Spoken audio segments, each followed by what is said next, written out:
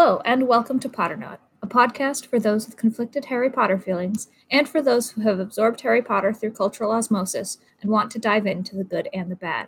I am E, my pronouns are she, they, and I am a fledgling fan.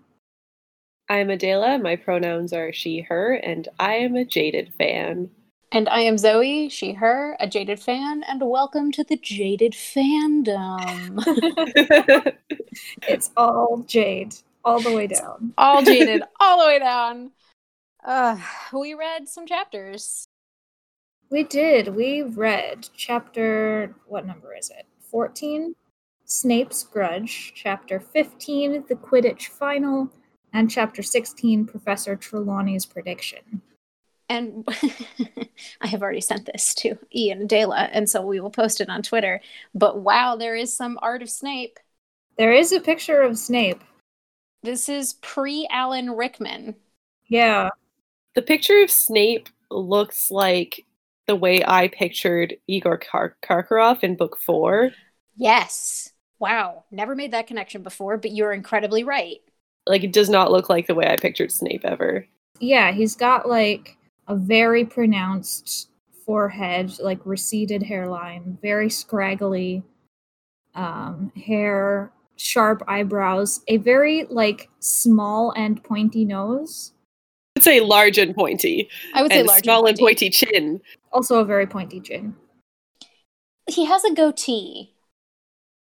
Very, like, Jafar from Aladdin vibes. Yes, I'm getting from this photo, from this drawing. I was trying to figure out who I wanted to compare him to.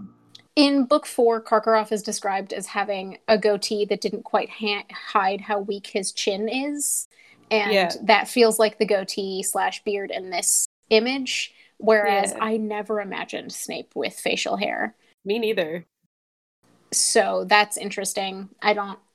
This is pre-Alan Rickman. The facial hair aspect is never described. He is described as having, like, longer, sort of greasy, lanky hair. And this is sort of shorter hair, but could be, I mean, it's hard to tell in just, like, a still black and white image, but it looks like it could be sort of lanky and greasy. Like, that's not a problem. But I feel like the nose is a little wrong and the facial hair doesn't feel right.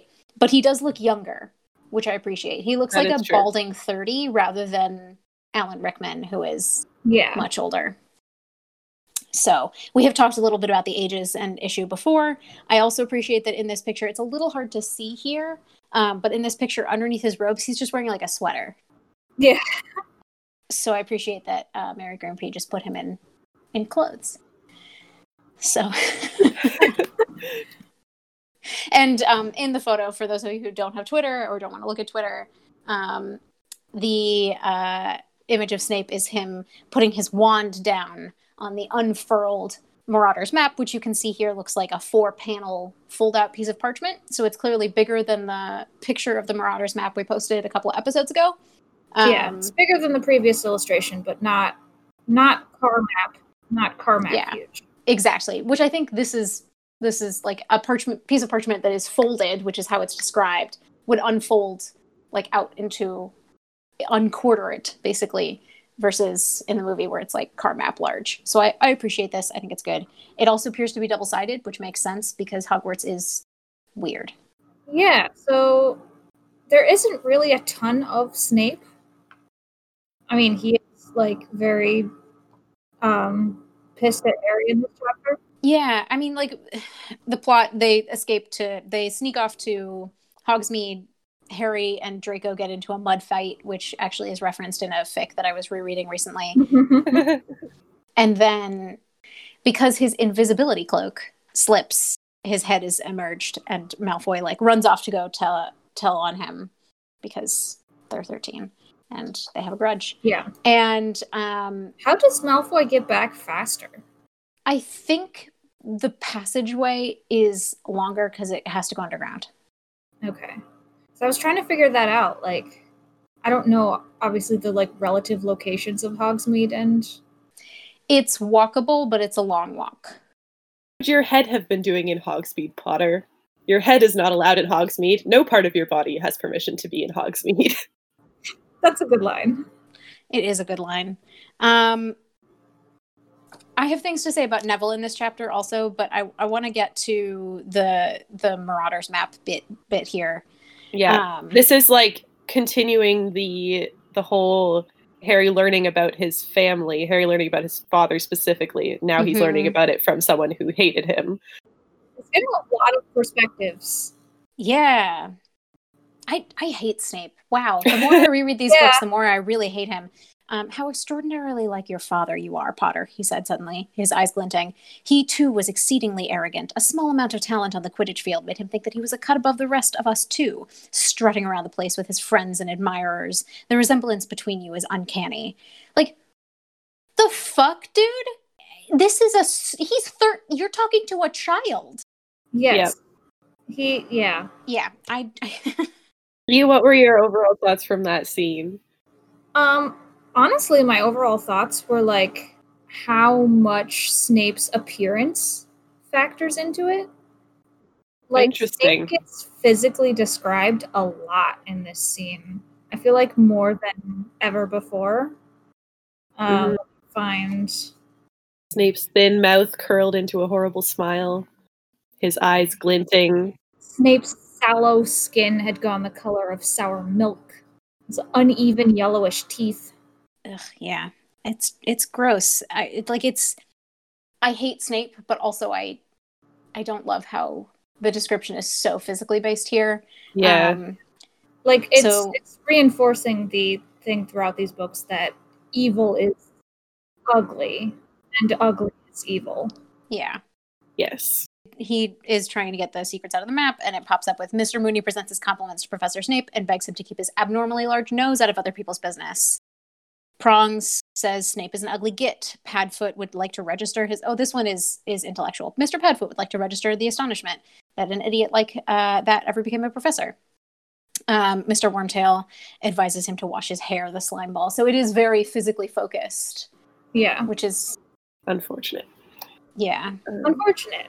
And then Lupin arrives, and it becomes clear very quickly that this is like a personal thing between Lupin and Snape.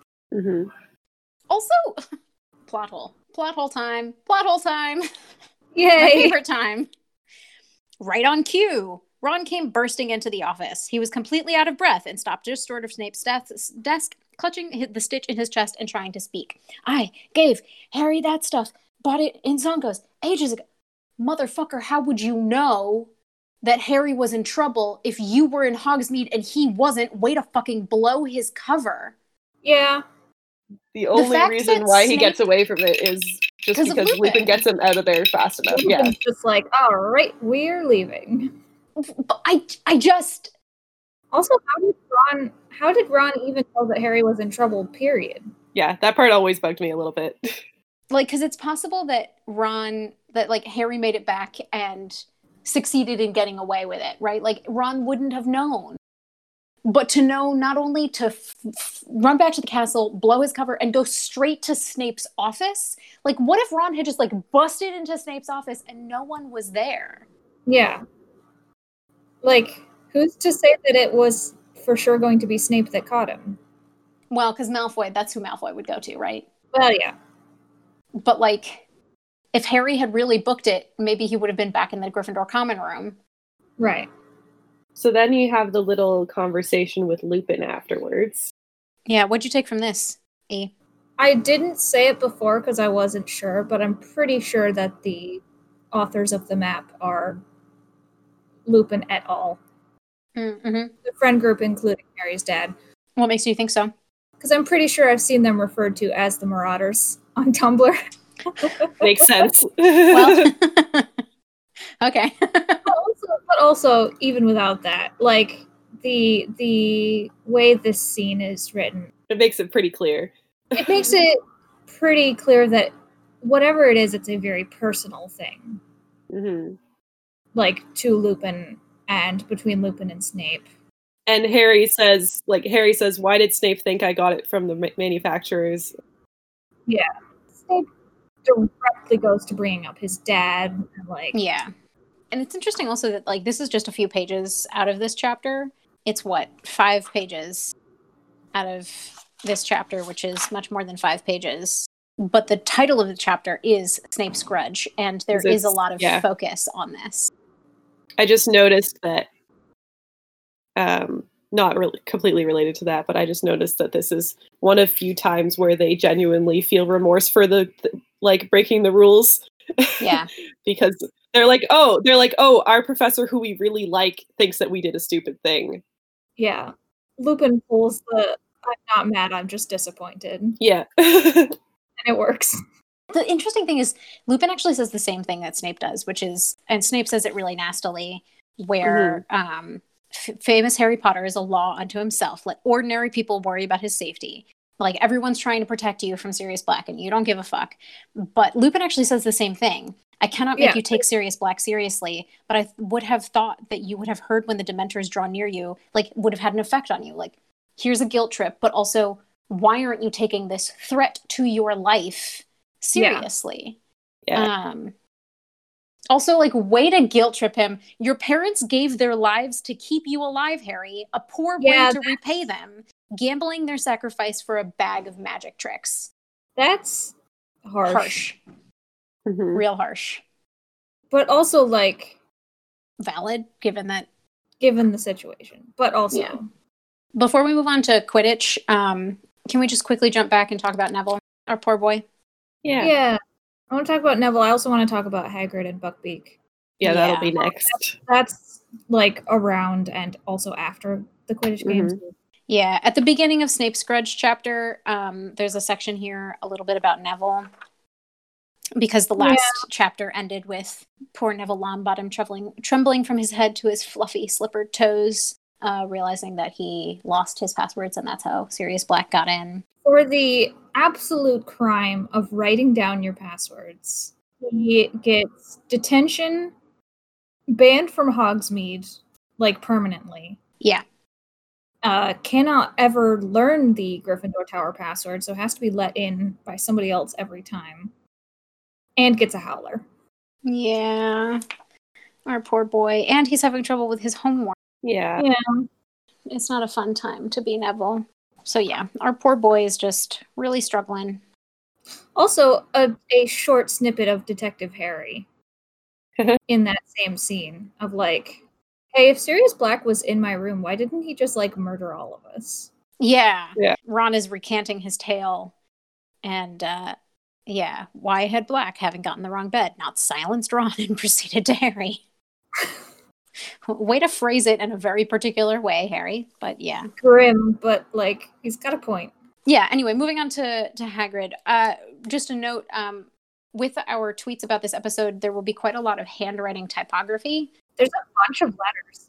Yeah, Moony, Wormtail, Padfoot, and Prongs all have distinct handwriting.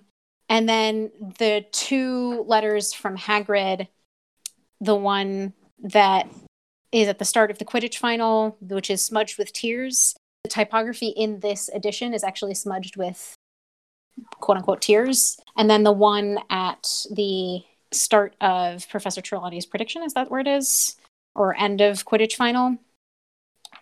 Wherever the one where they lost the... Yeah, I think it's at the end of Trelawney's prediction. Yeah, that one also is like a very, very shaky is how it's described. And it's Hagrid's font, but whatever they've done to the text, they've manipulated it. So it really looks like it's been written with a shaky hand. So we'll be posting those images along with the picture of Snape with our episode. So check out our Twitter. I guess I forgot to mention in the chapter before, like, I wanted to mention when they went to visit Hagrid, and Hagrid kind of gave them a talking to about Hermione. Yeah. Just because we talked a lot about Hermione and their friendship last time. Because this is I apparently completely forgot about this scene where Hagrid, like, doesn't berate them. He just is like, hey, be nice to your friend, basically. Because it turns out that in Harry and Ron's, like, ignoring Hermione, she has been going to Hagrid. Yeah, and helping him with his case. Yeah. Where's the specific thing that he said that was, like, very related to... Page 202. For me, it's the American edition, page 273, and moves from there. Yeah, Hermione said Hagrid. She's in a right state, that's what. She's been coming down to visit me a lot since Christmas. Been feeling lonely. First, you weren't talking to her because of the firebolt. Now you're not talking to her because her cat ate Scabbers, Ron interjected angrily. The part at the bottom of the page where he says, I gotta tell you, I thought you'd value your friend more than broomsticks or rats, that's all. Yeah. So, and I feel like it doesn't really talk about how they feel about that. Like, you don't really see their feelings. And then immediately afterwards, Ron just is like mean to Hermione again. Yeah. When she's trying to tell Harry not to go to Hogsmeade.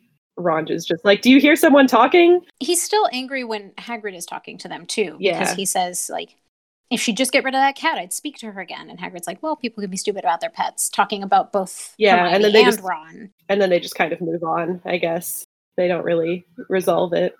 They don't resolve it. It makes Harry especially really uncomfortable. Harry, like, feels bad about it. Yeah. Ron mostly just gets mad.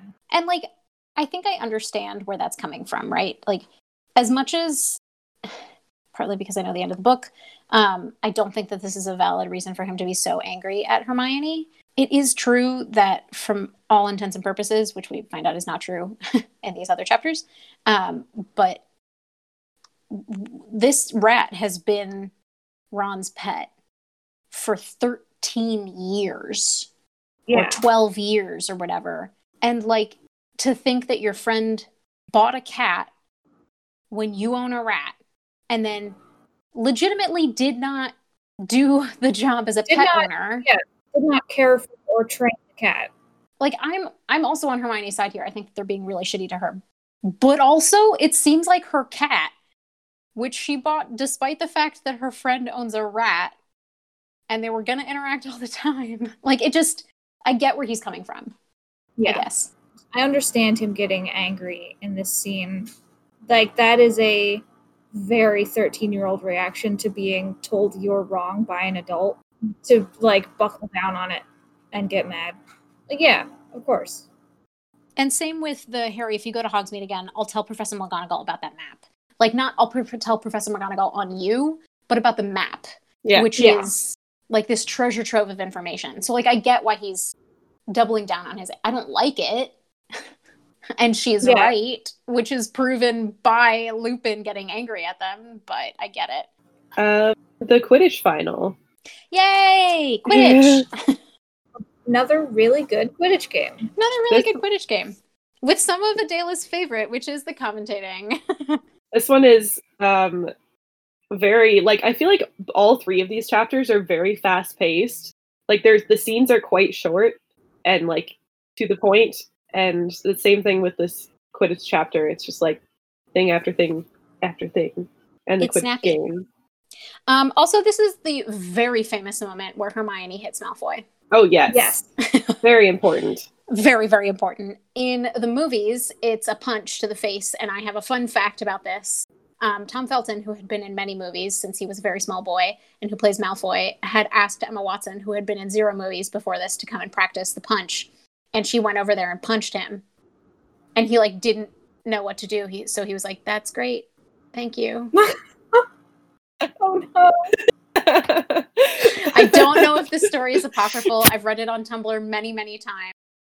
But in the movie, it's a straight up punch. And of course, in the movie, like, she pulls it and he pulls his head. Like, it's a movie punch.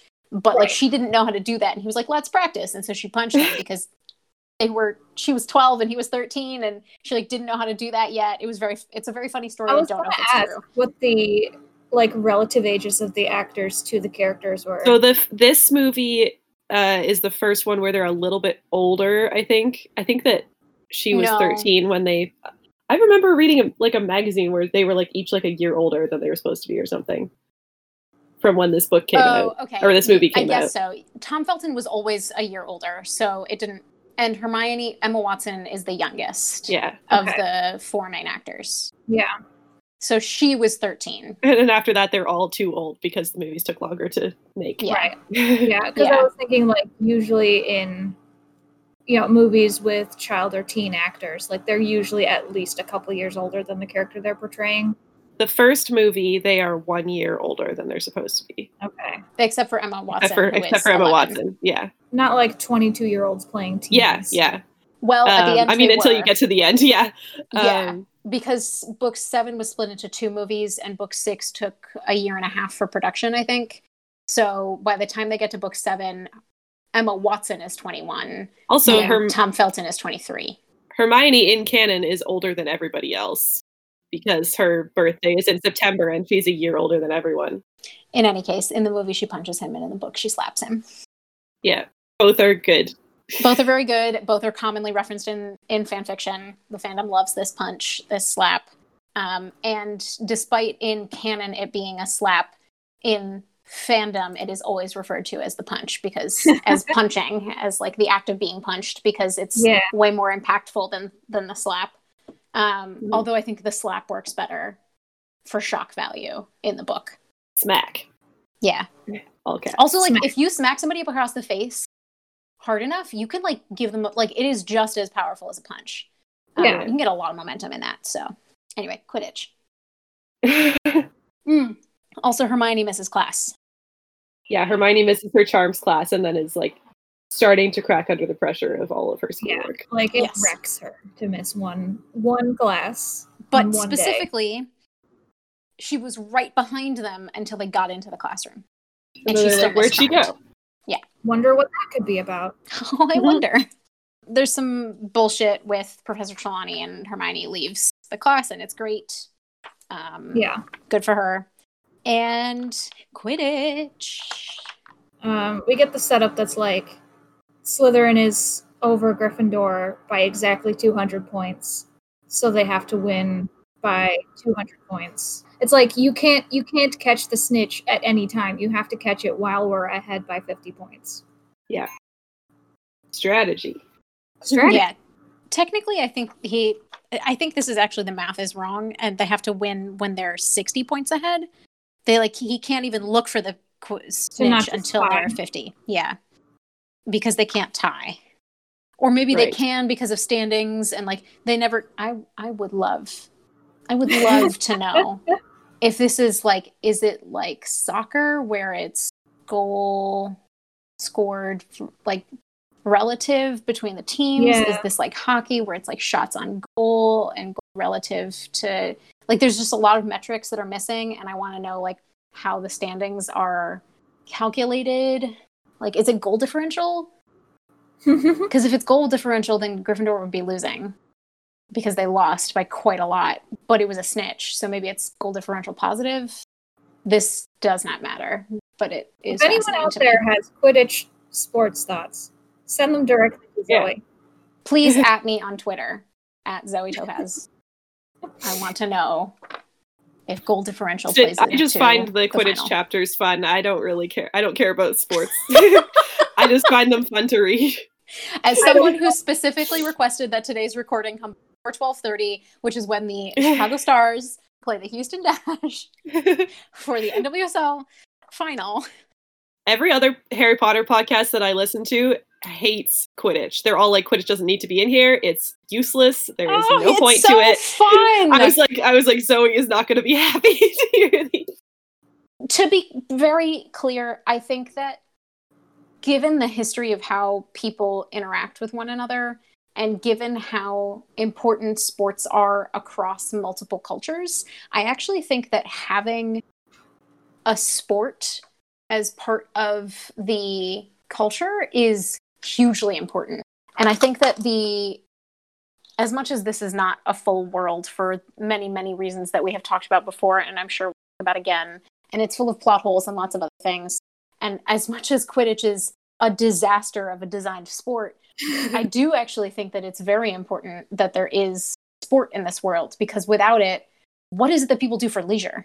Yeah, especially a football analog in an explicitly British story. Yeah. Yes. Although the more I learn about Australian footy, the more I think Quidditch is a great analog for footy, which is a very strange game to people who don't grow up in Australia. I just mean it's an analog in the way that people think about it. Like the way that Ron has posters of his favorite teams, and like that's... And like the World Cup that happens every 4 years, which you'll find out about next book. Like that's another thing. So I actually think that it's really important to have Quidditch in here. Fair. And one of my favorite pieces of original JKR original writing on Pottermore is the 2014 Quidditch World Cup commentary, which maybe we'll look at some point. I like that a lot. That'll be fun. Yeah. It is a good game. It's a good game in that, like, I would love to be in the stands for this game. It's a dirty game. Yeah, lots of back and forth happening. There's a lot of fouls. A lot of penalty shots. Penalty shots are in any sport.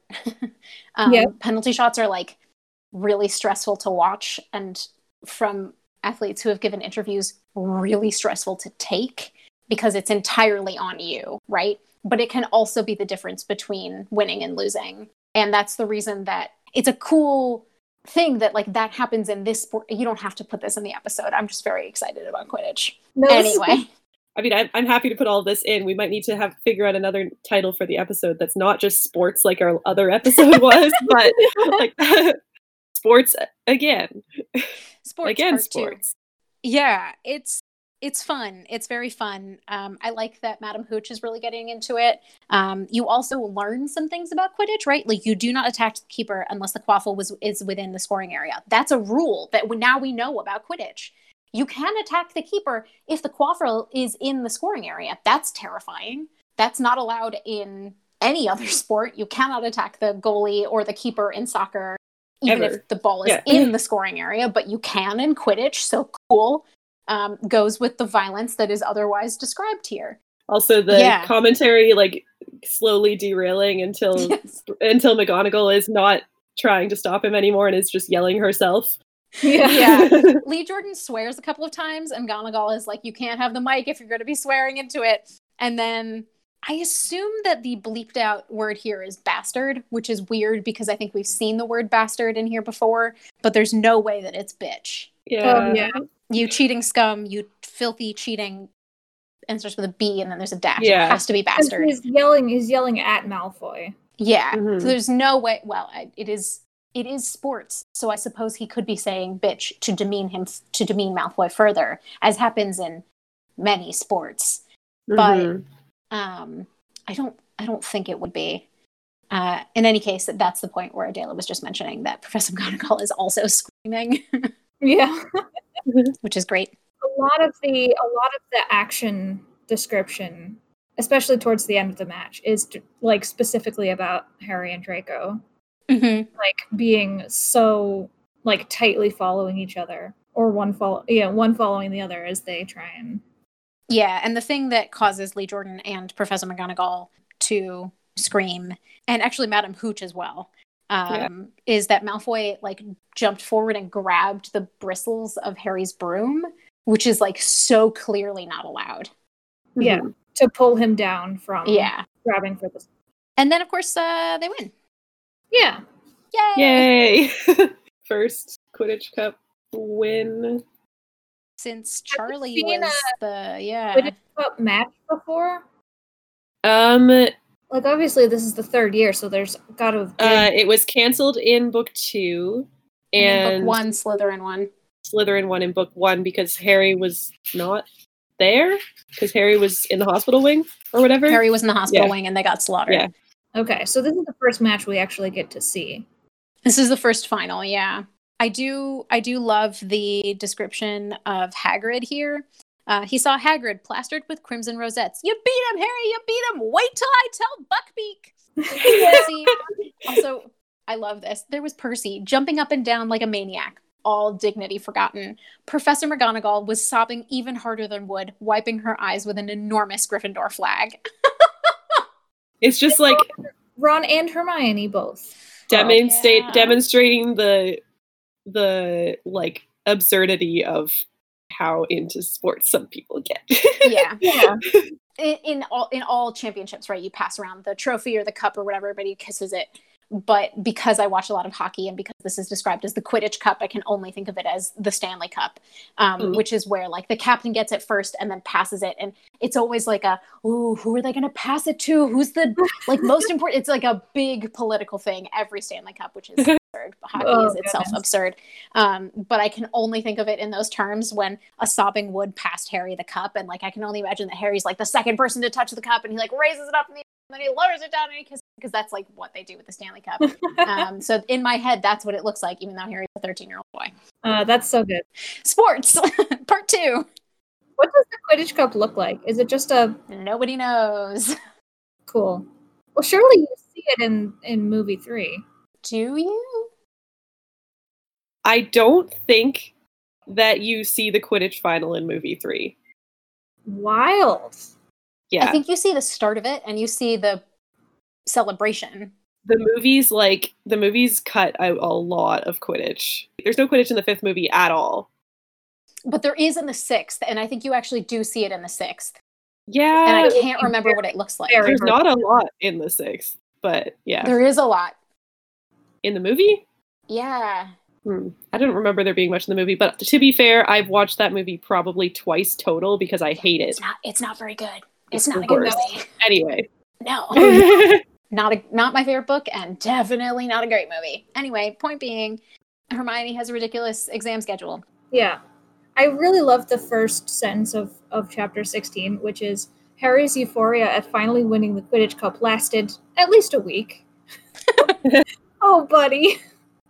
Yeah, and then exams had to come. Fred and George Weasley were actually spotted working because they're about to take their owls, ordinary wizarding levels, and Percy was getting ready to take his newts, nastily exhausting wizarding tests, because that's actually the name of the exam.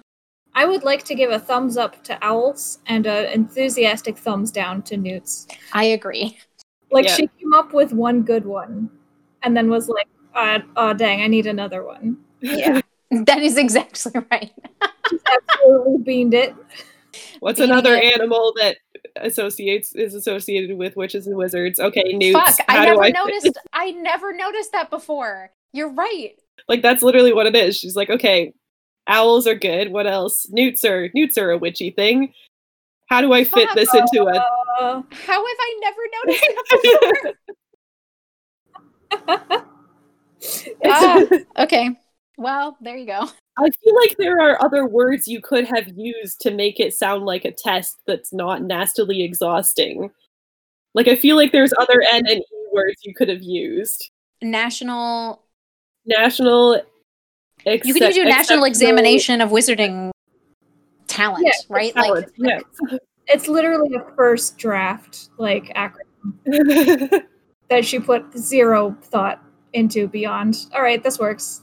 Fucking AP exams. That's basically like the wizarding GRE, right? Like a optional, post-graduation exam. It's taken place in 7th year, which is why I associated with the APs.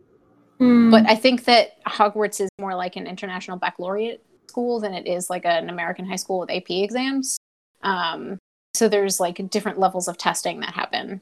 Yeah, the GRE, for anyone not familiar, is a comprehensive exam that a lot of graduate schools in the U.S. require. Yeah. Although they are phasing it out in a lot of places, which is good. Bless. I did not have to take the GRE. I only applied to grad school. Did not require it because I refused to take another standardized test. I'm so sorry. What did you think of this chapter? There's a lot that happens in this chapter. A lot of shit goes down, and it ends on a cliffhanger. Oh, we see Hermione's boggart, or we hear about what Hermione's boggart is. Poor Hermione. Her boggart is Professor McGonagall screaming at her for failing. Like all of Not even I don't think she's even screaming. I don't think McGonagall was screaming at her. McGonagall is just saying she failed everything. Hermione's the one that's screaming. Oh, true. Yeah, she said I failed everything. We get detail about a lot of exams. Yeah. We do, and I don't think we get this kind of detail. We don't in book 2 because exams are canceled. We do in book 5 when they're doing their owls, which makes sense. But we get a glimpse into it in book 1, but not really. But it's really book 3 and 5 where we actually see what the exams are, and it's fascinating. Lupin has the best exam. Oh yeah, From a teacher's, absolutely. from the standpoint of a teacher. Like, that's what an exam should be. Yeah. It's a practical. Yeah. Yeah. Although, I do enjoy McGonagall's exam.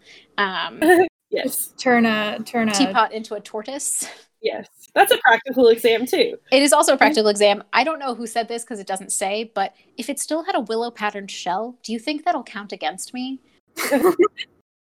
I love that. I just love the idea of a tortoise with a ceramic shell.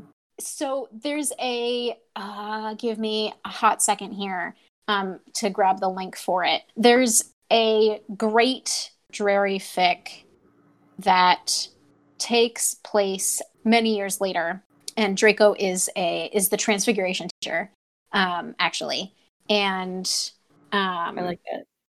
It's really a really fantastic. I'll find the link and we'll put it in the show notes. And Harry is Defense Against the Dark Arts, I assume? No, he's the Quidditch teacher. Oh. Yeah.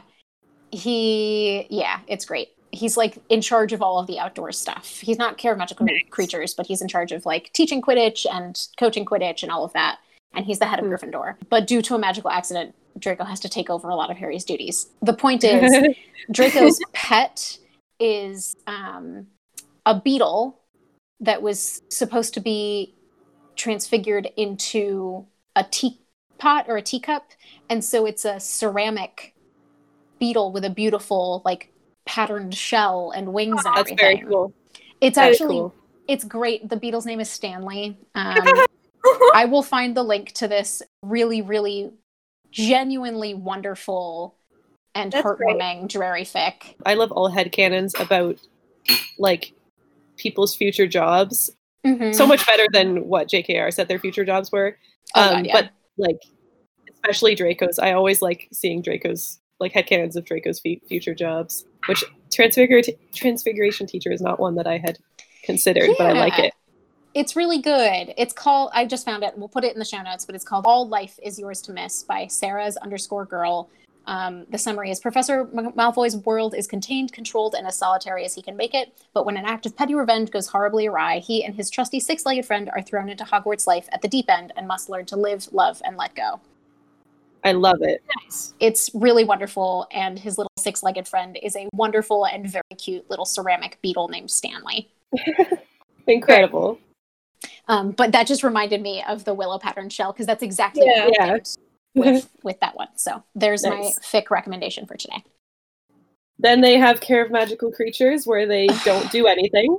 Hagrid's just like, I don't know, I give up. Keep these worms alive for an hour. They have a practical in potions. His confusing concoction refused to thicken. Which, like, doesn't deserve a 0.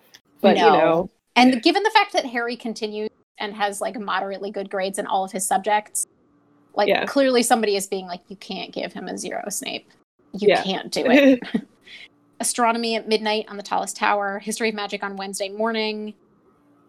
Where he's just thinking about ice cream. Yeah. Harry learned about history from the ice cream. Florian Fortescue. Yeah. Wednesday afternoon meant herbology.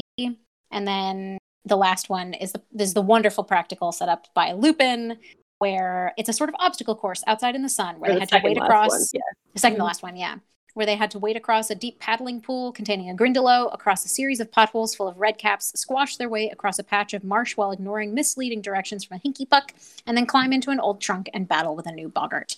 That's a really cool exam. Yeah. It's very summer camp. Like, yeah. It like, is. Lupin is just like the cool camp counselor. He absolutely is.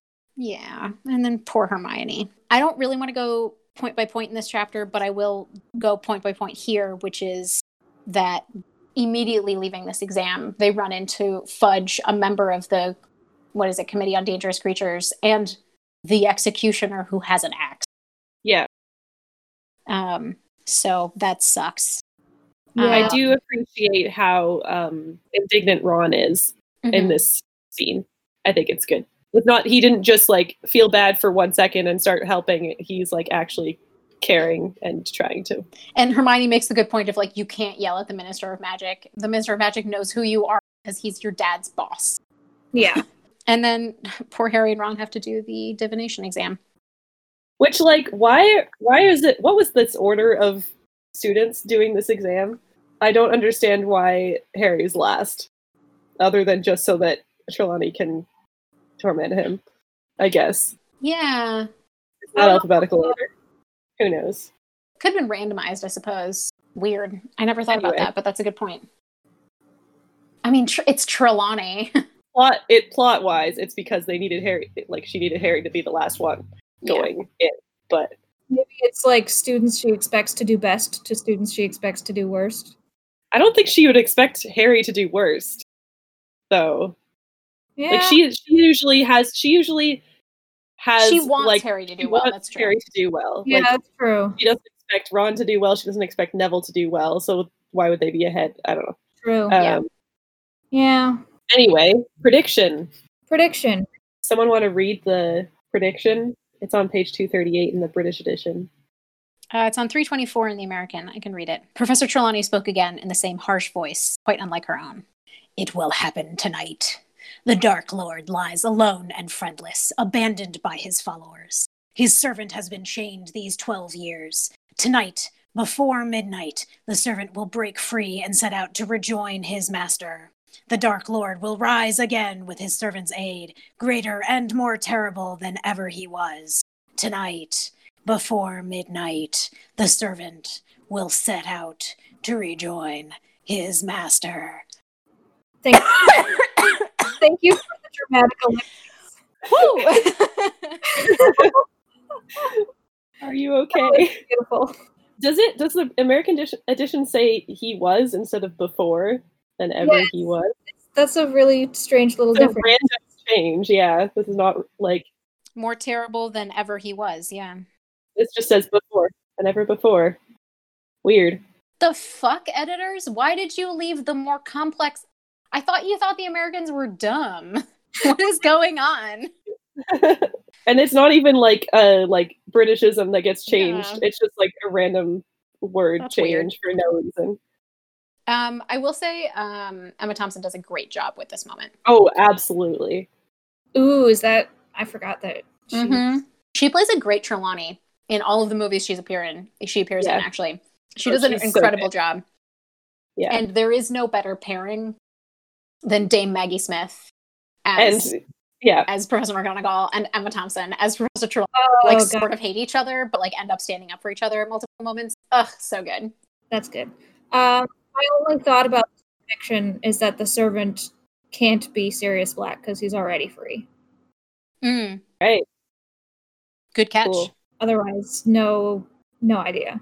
And Professor Lonnie does not remember at all when she makes a real prediction. That's a really important note that you need to remember. Okay. All of her other predictions, which she literally just makes up, also come true. Not the way you expect, but they all do. Yeah. Because she is really upset when Hermione leaves. She's drawing the shawl around her. She's clearly in the way that a teacher knows when they fucked up. But then Lavender Brown is oh, you predicted that one of us would leave. She's like, well, yes, of course I did. Yeah, exactly. Yeah. She counts on people remembering when things actually come true and forgetting when they don't. It's very much, she makes predictions in the horoscope type way that they're vague, that you will read into them. Yeah, exactly. You'll think about them when they come true in a way that you can identify. But Harry doesn't actually get to tell Ron and Hermione about this because we get the one that I mentioned earlier, the shaky written letter. Yeah. They lost the appeal and Buckweek is going to be executed tonight. And Hagrid actually asks that they don't come. He says, I don't want you to see it. And of course, all of them are great, we're immediately going down there. Hermione once again goes to break the rules and goes and fetches Harry's invisibility cloak, which is wonderful. Hermione, I don't know what's gotten into you lately, said Ron, astounded. First you hit Malfoy, and then you walk out on Professor Trelawney? Hermione looked rather flattered. I was just saying, Hermione is, doing good. We were really, down on the treatment of Hermione in the last section, but the narrative is back. She's good. As long as she starts being cool and breaking rules, then we're all happy with her. That's I true. mean, Ron's happy with her. I think you're right about the story being happy with her for that as well. Yeah, though. And they head down to Hagrid.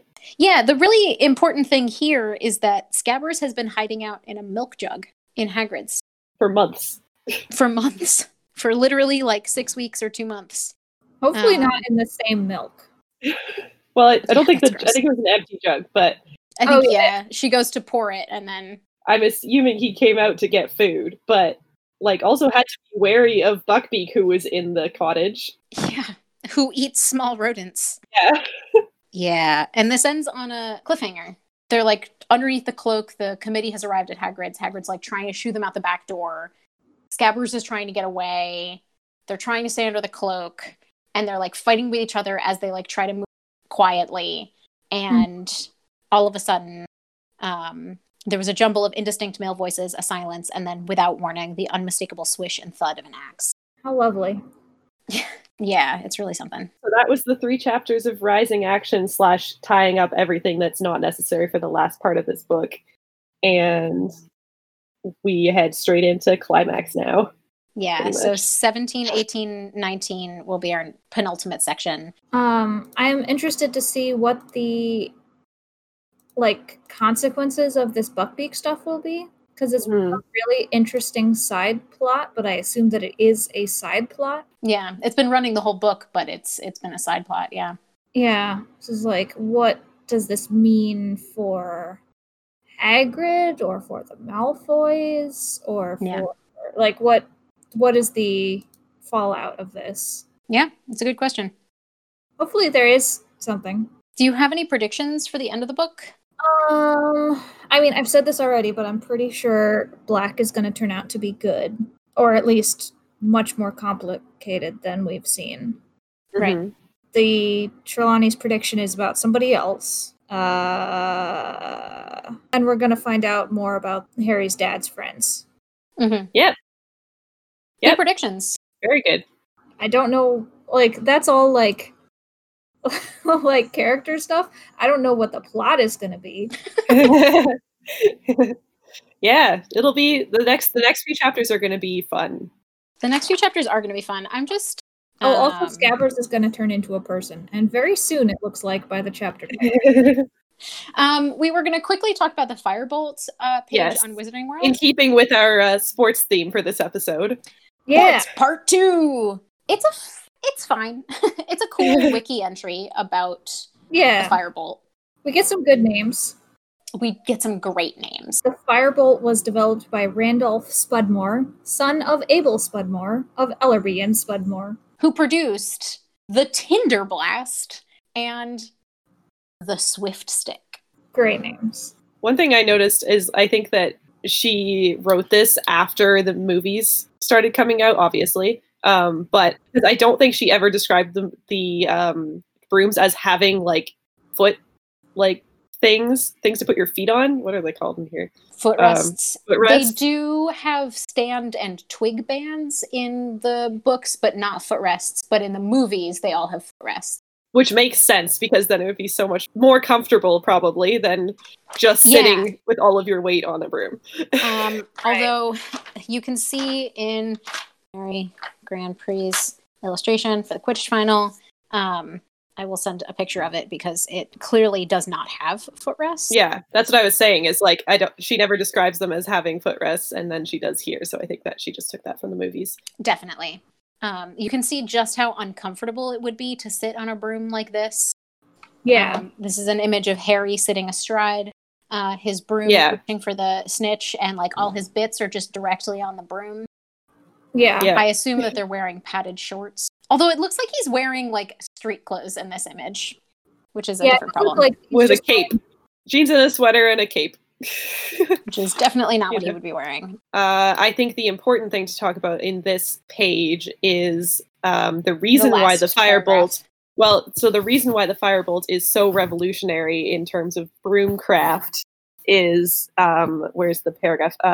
Randolph was the first to use goblin-made ironwork, including footrests, stand, and twig bands, aka using another group of people's power and magic to make your products better.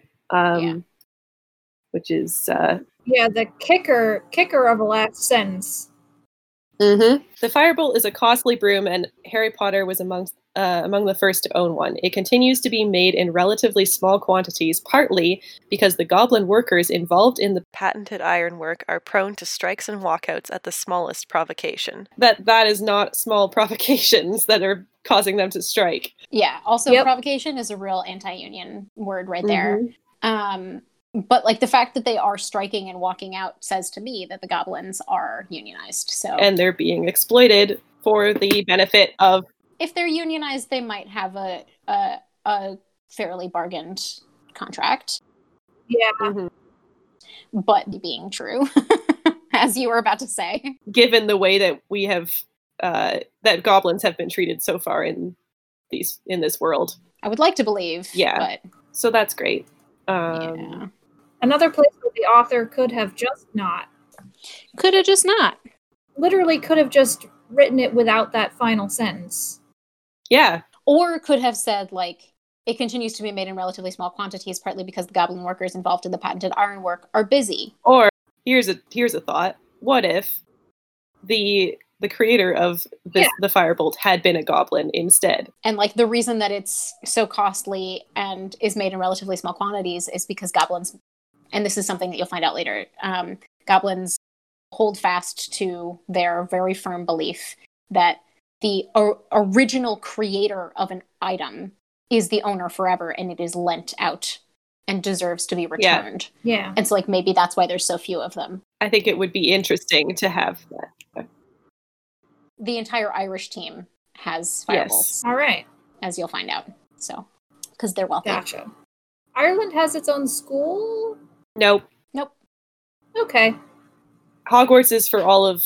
Hogwarts is for the entire British Yeah. Isles, which include the Republic of Ireland as well as Northern Ireland, and Wales and Scotland, and probably the Isle of Man and some other miscellaneous places that like never really got given back. Yeah. I was just going to ask, I guess it would be in like dedicated stadiums or whatever that they play. Mhm.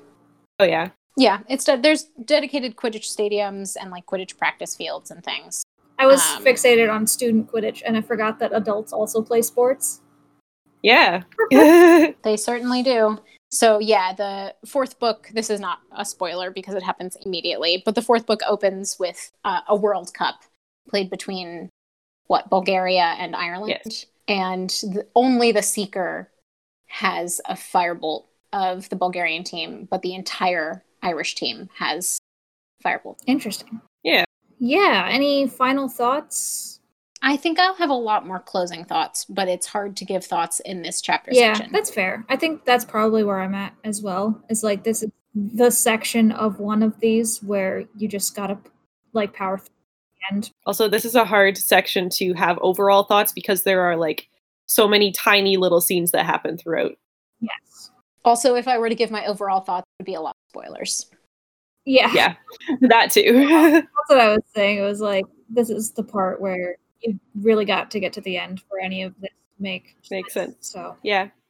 yeah. All right. Until next time, I have been E. You can find me at CEL10E on Twitter. I'm Adela. You can find me at Aredel, AREDHEL _ on Twitter. I'm Zoe. You can find me on Twitter at Zoe Topaz, ZOETOPAZ, and buy my book Ostentatious, The Evolving World of Jane Austen Fans, wherever books are sold. You can find the show at Potternaut on Twitter and Tumblr, and you can find more music by Morgan Jackson at wedidthetimewwarpagain.bandcamp.com. Also, what about sending us a better acronym or a better sentence for what Newt should be Yes. called?